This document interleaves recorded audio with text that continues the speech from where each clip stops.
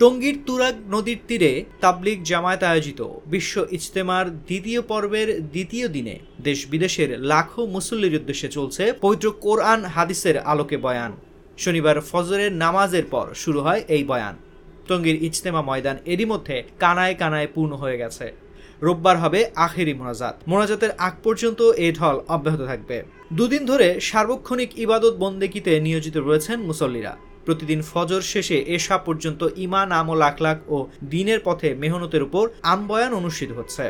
শনিবার ফজরের পর বয়ান করেন ভারতের মাওলানা সাইদ বিন সাদ, বাংলা তর্জমা করেন মুফতি ওসামা ইসলাম।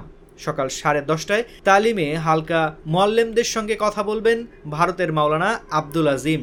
জোহরের নামাজের পর বয়ান করবেন ভারতের মাওলানা শরীফ, বাংলা তর্জমা করবেন মাওলানা মাহমুদুল্লাহ। আসরের নামাজের পর বয়ান করবেন পাকিস্তানের মাওলানা ওসমান, বাংলা তর্জমা করবেন মাওলানা আজিম উদ্দিন। বয়ানের পর যৌতুকবিহীন বিবাহ পড়ানো হবে। মাগরিবের নামাজের পর বয়ান করবেন ভারতের মুফতি ইয়াকুব, বাংলা তর্জমা করবেন মাওলানা মনির বিন ইউসুফ। এছাড়া রোববার ফজরের পর বয়ান করবেন ভারতের মুফতি মাকসুদ, বাংলা তর্জমা করবেন মাওলানা আবদুল্লাহ।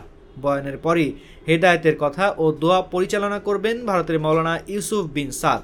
বয়ান বাংলায় তর্জমা করবেন মাওলানা মনির বিন ইউসুফ। বিশ্ব ইজতেমার দ্বিতীয় পর্বের মিডিয়ার সমন্বয়কারী মোহাম্মদ সায়েম বিষয়টি নিশ্চিত করেছেন।